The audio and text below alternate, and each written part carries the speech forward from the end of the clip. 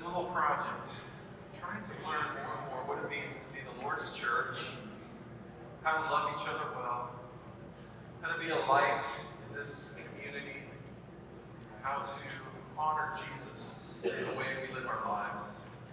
This is a part of that, what we do here in this church, to build up and encourage and grow. I see Amanda back there. There's one of our answers to prayer right there. Sorry. We've been praying. Thank you, Lord. So we are continuing this series in Acts, and we're just doing a short little section this morning, just the beginning few verses of chapter 6. If you have a Bible, I'm going to turn there. In this series that I call Acts of the Holy Spirit, because you have different players, the human element involved in Acts, but the main character from beginning to end in this history of how the church exploded and began to take over the world, the main character is the Holy Spirit himself.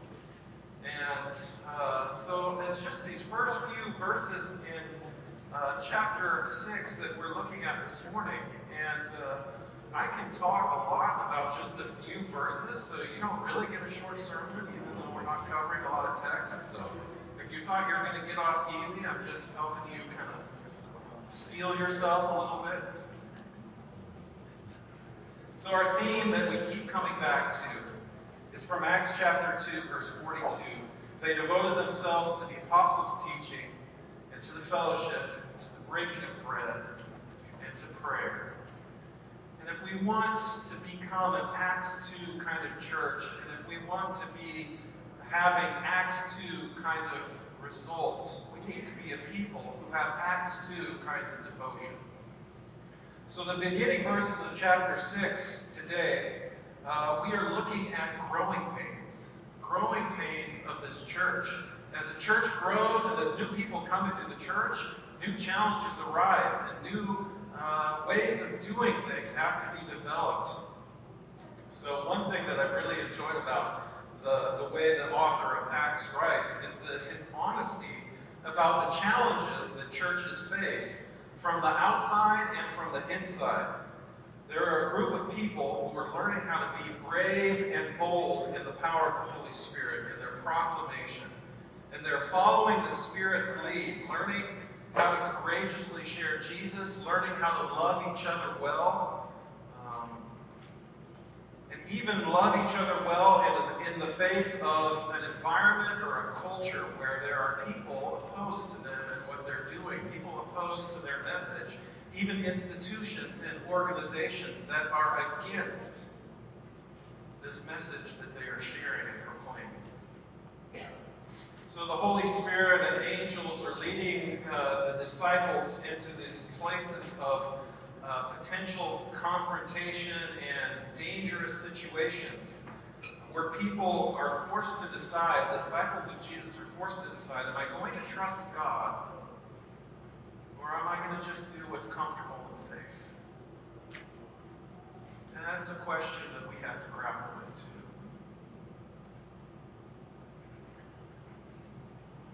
We see the honesty of the narrative of Acts in stories like Ananias and Sapphira. Inside the church family, you don't fake it. You don't pretend to be something you are not. You don't pretend to have a certain kind of heart when in reality it is this. You don't appear to be religious and put on a religious show to get praise from people and at the same time disregard the light of God. There's a lot of lessons that are in that little narrative for us. And now, another internal problem that we face in chapter 6, and this is probably due to rapid growth, a certain group was being overlooked in the distribution. And although we're not given any indication that there was particular malicious intent with what was going on, we find an ethnic group of insiders being taken care of and an ethnic group of outsiders being overlooked. In those days, when the number of disciples was increasing as they're growing, the Grecian Jews among them complained against the Hebraic Jews because their widows were being overlooked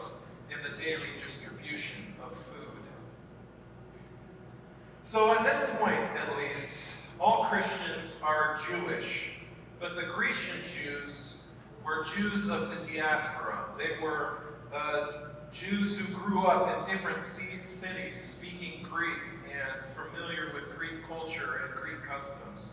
And they were not as closely bound to Israel or Jerusalem or the rituals that took place in the temple as Hebraic Jews would be. In the culture of this time, if a woman loses her spouse for whatever reason, and there's no extended family to care for her needs, she's in particular danger.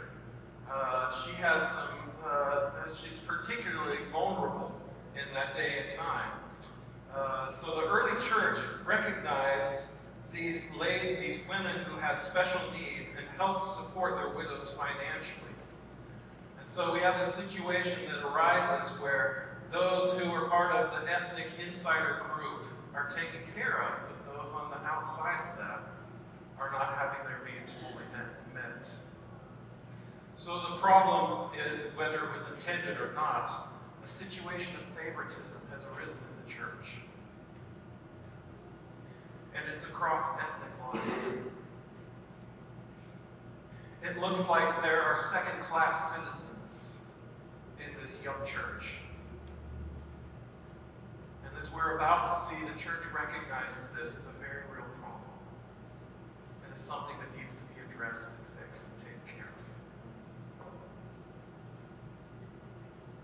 So the 12 gathered all the disciples together and said, "It would not be right for us to neglect the ministry of the Word of God in order to wait on tables." So there are certain things that have to get done in a church. Pay attention to what the apostles are unwilling to let go of, though. But yet they don't ignore the problem. They come up with a plan to take care of some very real needs in that congregation. "Brothers, choose 7 men from among you who are known to be full of the Spirit and wisdom. We will turn this responsibility over to them, and we will give our attention to prayer and the ministry of the Word." Men who are known to be full of the Spirit and wisdom. Why are these the criteria for the people they choose to wait on tables? Why not choose people who were really good at logistics or administration? Why not choose a really good quartermaster who could help keep track of the stocks of goods and proportion things out according to the total number of people in need? They chose people full of the Spirit and wisdom because more than anything else, these were the people that they needed. Especially in a situation that has a potential for becoming divisive. And a situation that has a potential for becoming a distraction from what they're really supposed to be about. So also notice in this verse the priority that's taking place. There's nothing more important for their leadership than the ministry of the Word and prayer. They would not let anything dissuade them from their teaching and from their prayers. There's a temptation that when stuff starts to go sideways, that's the first thing. We got to address this. We got to fix the problem. And we end up letting go of things that are the real priorities. This is an important lesson for the church because there is a great temptation to let lesser things become greater things. Is there not? We are notorious at making molehills into mountains. Really, I think we need to keep our teachers teaching, our preachers preaching, and our prayers praying. That needs to not be interrupted. As a fellowship, I believe it's crucial to have a leadership that is focused on the ministry of the Word and on prayer. A lot of elders and ministers run into trouble when they think that their position, they think of it in terms of being in charge, or directive, or administrative, when primarily the role of elder or even minister at times is spiritual and relational. So let me shift gears a minute, and I'm just going to walk parallel to this, a way to help us hear this a little bit differently. And I do this because we read texts like this and we think, who really cares? Okay, they're overlooking widows. Just, fix this. Take care of this problem. And just make things fair and then move on. Because we don't have the same emotional content tied to this particular issue. We don't hear it the same way. We don't see the potential to be inflammatory in the same ways that, as they're in the midst of the crisis, how the enemy will kind of come and try to take those things and use that to destroy the unity of the church. So since we're so far removed from this particular issue, we don't hear the danger in that. We don't hear the temptation in that. So I'm going to talk about something that maybe we do feel more strongly about. Because sometimes we miss the fact that we too are a church with a particular tradition, with particular issues, and particular things that we feel strongly about. Are we not? And this isn't going to be, some people will care less about this. But there are some people who feel more strongly about this. I do not believe that God will condemn anyone to hell because they use instruments in worship.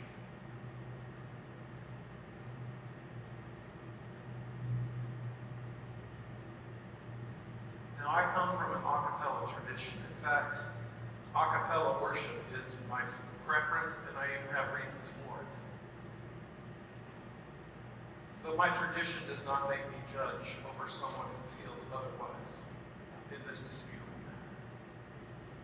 And I call it disputable because nowhere in the New Testament is there any kind of prohibition or commandment not to use instruments. Neither is there any verse there saying you need to use instruments. And we come up with proof texts that we take these verses and it's like trying to, because we have a point, we've got to have back and we've got to figure this out. We take a square, round peg and try to force it into a square hole, and we try to come up with, verses to support our side of this position or what, and it's nothing to do with what the author of the book is originally intending to address. And we try to cobble these things together, and it just doesn't work. But even within the nuances of our a cappella tradition, we have strong feelings that are inside that as well. I think there's a lot of things that we could learn to do that would help our a cappella singing, help us to do it better. Before I was here in Eugene, I came from a church that had a praise team. Men and women who had microphones, and they would sit in the balcony, and they would help fill out the parts, and they would carry the music, and they would help the congregation learn to sing new songs. And yet I have a parent who hates the idea of a praise team and says things like, they're turning worship into a performance. And I don't see it that way at all. I don't like always that if a song leader mixed up his song list from 1982 and his song list from last week, he can't necessarily tell the difference, even though it's been 40 years. Other people probably like that about us. Honestly, I like a mix of new and old, but that's just me. I have witnessed grown men and women who call themselves Christians yelling at each other like little kids over the issue of hand clapping, with the result basically being, if I don't get my way, I'm going to take my toys and go home. Sometimes we come here and we act like it's the job of the church to cater to my preferences. People complain when things don't happen quick enough, and others complain when change comes too quickly. We act as if complaining is a fruit of the Spirit in my spiritual act of worship. We draw lines, and then when we don't get our way, we let people know. And a lot of times we throw a fit. And even in our very own church family, we keep running lists in our minds of who are the good guys and who are the bad guys. And we are blind to the ways that we are moving away from brotherly love. You have a list in your mind of who are the good guys and the bad guys here? The ones who really get it and understand, and the ones who are not so sure about it. And the point of me bringing this up is not that you can peg me as a part of a praise team camp, or you can label, oh, our preacher, now we know he's one of those pro-hand-clapping whippersnappers. My point is to say that in the church, things come up that we feel strongly about. And then without wisdom, and without the guidance of the Holy Spirit, we very quickly make things about ourselves. We quickly draw lines that God Himself is not drawing, and we move away from brotherly love. And we move away from the mission of God.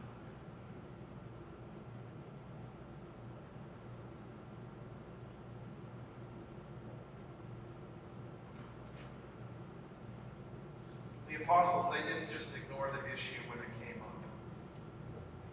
They wouldn't be distracted from what they held as first important. But they dealt decisively and appropriately with the issue.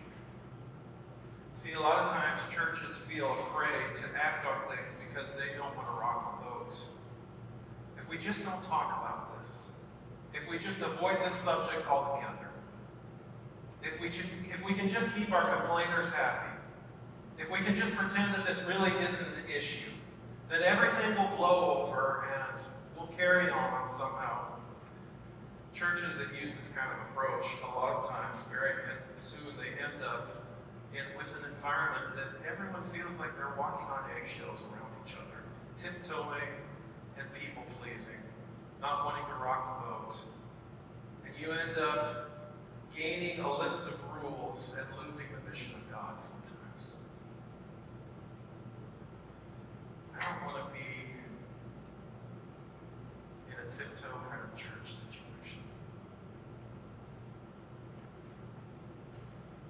I want to have enough brotherly love and concern that we can sit, we can work through these things with wisdom and the guidance of the Holy Spirit. See, there are all kinds of issues that come up. Their issue was these Grecian widows were being overlooked. Our issues in our time and age are different, and yet we have things we feel very passionately about, very strongly about. There are issues that come our way that have the potential to distract us and divide us. Is that not true? All the people we need in the various roles in the church, of all the people that we need taking care of running our programs, more than anything else, I'm convinced that we need men and women who are filled with the Holy Spirit and filled with wisdom, not people who have an agenda and an axe to grind. So in Acts chapter 6, the leaders will not be distracted from prayer or proclamation by the issues that arise. Prayer and talking about Jesus, teaching about Jesus, they will not be dissuaded from that, no matter what the issues are that come. But rather they don't ignore the problem. They tell the church to delegate Spirit-filled people to address this very real issue and need. So the proposal, it pleased the whole group. They chose Stephen, a man full of faith and the Holy Spirit. Also Philip, Chorus, Nicanor, Timon, Parmenas, and Nicholas from Antioch, a convert to Judaism. So who are these men? Well, in the upcoming chapters of Acts, we'll read about Stephen and about Philip, and we'll get an idea about their character. We'll get an idea of their faithfulness, how the Holy Spirit uses them in power, and we'll get an idea of their love for the Lord. Another interesting thing, let me point out about all of these names, is their Greek names. So the administrators of this new project are all members of the ethnic group that had been wronged. Isn't that interesting? They were all Grecian Jews, and one of them wasn't even born a Jew, but he was a convert to Judaism and then Christianity. So there's a couple, 4 different things for sure I would like you to notice from this short little text in Acts chapter 6. The apostles let go of any need to micromanage or control, and they stay focused on the word and prayer. They keep the priorities as the priorities. Number 2, in the situation that comes up, other people are able to step up and fulfill a new role. In the process, they grow their gifts, they serve their church. Many hands make light work. Number 3, don't miss that the problem gets fixed. The area that had been neglected now becomes fair and equitable, where everyone's needs are being met. Prejudice and division give way to generosity and unity. Number 4, the Spirit is at work bringing unity. The whole group can recognize the wisdom and goodness of the solution and proposal of the apostles. That's a work going on inside of the heart. And a willingness to accept and submit and surrender control. Different people, different things are happening, but I see this as a work of the Holy Spirit. You think of the unity of this church and all the threats that come against it.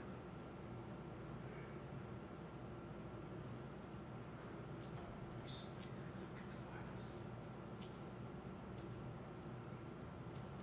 If we have the Holy Spirit, we have all the relational glue we'll ever need. We'll have all the answers that we need to talk openly and honestly and with charity over things we feel strongly about and things we need to learn to surrender. Things that are distractions and things that we really need to be focusing on. Holy Spirit can help get us there.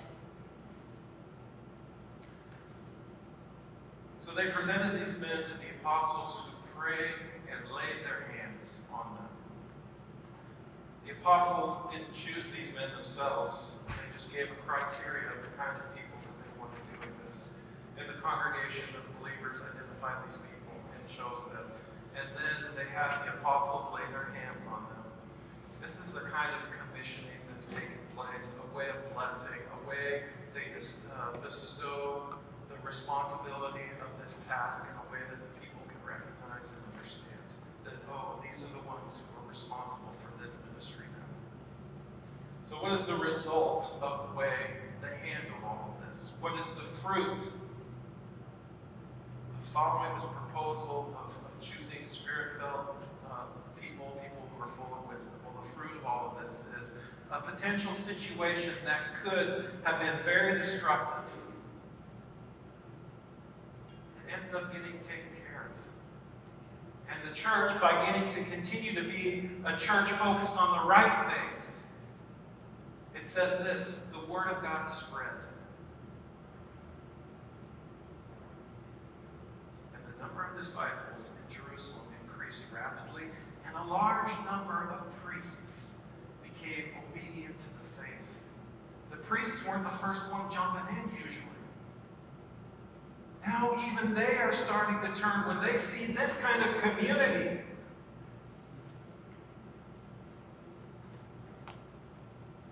Even the stakeholders in the old religious system are beginning to wake up to new possibilities and new realities.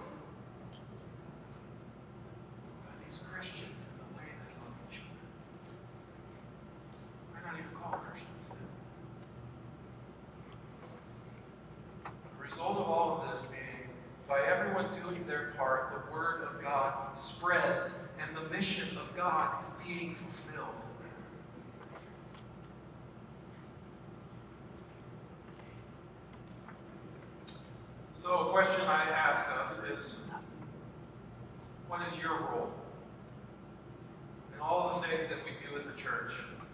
Everyone doing their part, the early Christians, they recognized we're growing, we have these new needs, this is potentially divisive, we're going to get our best people on this, and we are going to get our leaders doing what our leaders need to be doing. We need to keep our preachers preaching, our teachers teaching, and our prayers praying. So for the Sunday service here, for example, Sunday mornings, we need 32 volunteers just to run the Sunday morning program. Maybe a little more than this. So times 52 weeks a year, that's 1,664 volunteers needed to make our Sunday morning service even happen. That's for 1 year. And 16 for the service, communion, prayer, audio-visual, sign language, children's worship, nursery, song leader. We have a deacon of the month that is supposed to help with ushers and other needs that we have on a Sunday morning. Our classes, 12 teachers / helpers. We also have people who are greeters, communion prep and cleanup, getting the building unlocked in the morning and the heat turned up and the lights on. We have people that do that. So there are all of these things that need to happen just for a Sunday morning to take place here. But there are other needs that we have too, because that's not all we have going on. We have so many wonderful things going on. We have a Sunday night service. We have a Wednesday night service.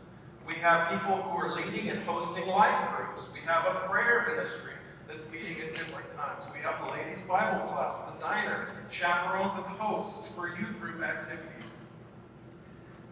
Vacation Bible School. Karina, how many volunteers do we need for that? That's a big thing. The Eugene Rally, Tyler Corbin is trying to find volunteers to help out with that. Our Men's Day is coming up on January 11th, and try to be there for that. Community Appreciation Day, garage sale, game nights, different recreational activities. We're going caroling tonight. Yeah. Building and facilities maintenance, grounds maintenance, work days that we need to do to manage the facilities and take care of the property that we have. There are a lot of volunteer needs. A lot of things that we're doing that we need people involved in. So I count at least, and this is a low estimate, 2,500 different roles that we, volunteer positions that we need filled every year just to maintain the programs that we do in this church. And if every member of this who's on paper of this church would commit to help, that would mean that you would only need to do about one service thing per month. The problem is that only about half of this number volunteers, and of that number, it's an even smaller number who are willing to do multiple things or things outside of their wheelhouse. And so in reality, when Denise and others are trying to fill roles of what needs to happen, we kind of have a half of a half of a half doing the majority of the work of the church. And there are reasons for that, we get that. If you're long-term sitting in the sidelines, though, think about that. A refusal to commit, a refusal to grow, a refusal to be challenged. I'm just saying, think about that, Lord. I'm not trying to heap on a bunch of guilt. And I praise God for all of the good works that are happening. But it's true that if more people would be involved in the different works of the church, it expands the things that we can be doing. Now, I think there are also different growth opportunities, stuff that is a priority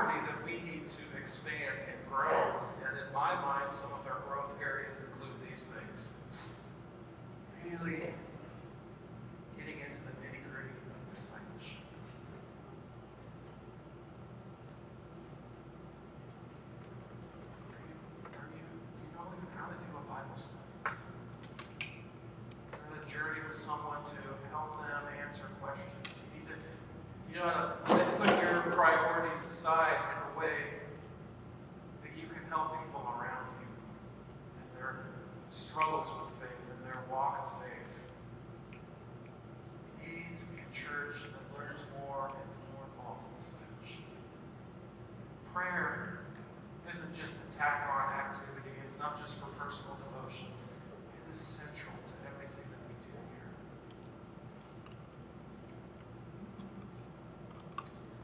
The care ministry, we're focusing on visitation, hosting people and different things, sharing meals and fellowship.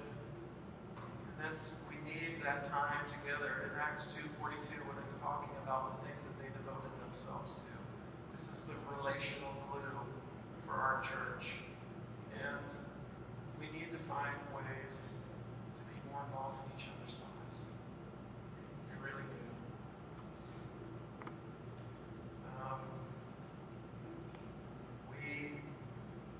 I believe, need to find ways to be more involved as a congregation in mission.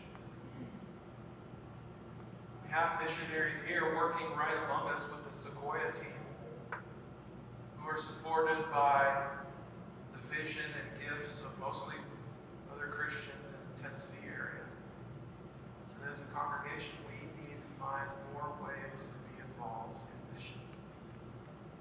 So you can think about those. I hold those up as your preacher as areas that I would like to lean into more and grow into more and be more intentional about. So what is the lessons that I would like us to gain from the text this morning? Number one lesson. Keep the priorities as the priorities. We need to cling to the ministry of the Word and to prayer. I think that that's an example for us. And number two, many hands make light work. As we grow, we will discover areas that are being overlooked. We have new people coming in. The Lord's bringing new people into these doors. And to meet the challenges that come our way, more than anything else, we need men and women who are known to be full of the Spirit and wisdom. The Lord will provide those people. The Lord, it's His desire more than we can desire and more than I can articulate as your minister to make us into that kind of community of faith, full of love and charity for one another, able to navigate even the sensitive and difficult issues with a whole lot of grace and a whole lot of love. It is the interest of the Holy Spirit to make us that kind of fellowship. And I believe that is some of the good that He has in store for us in the Eugene Church of Christ.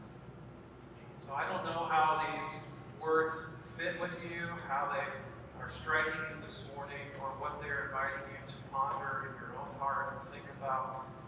If you need the prayers of this church, if you would like to put the Lord on in baptism, Jason, you can come forward. You have an opportunity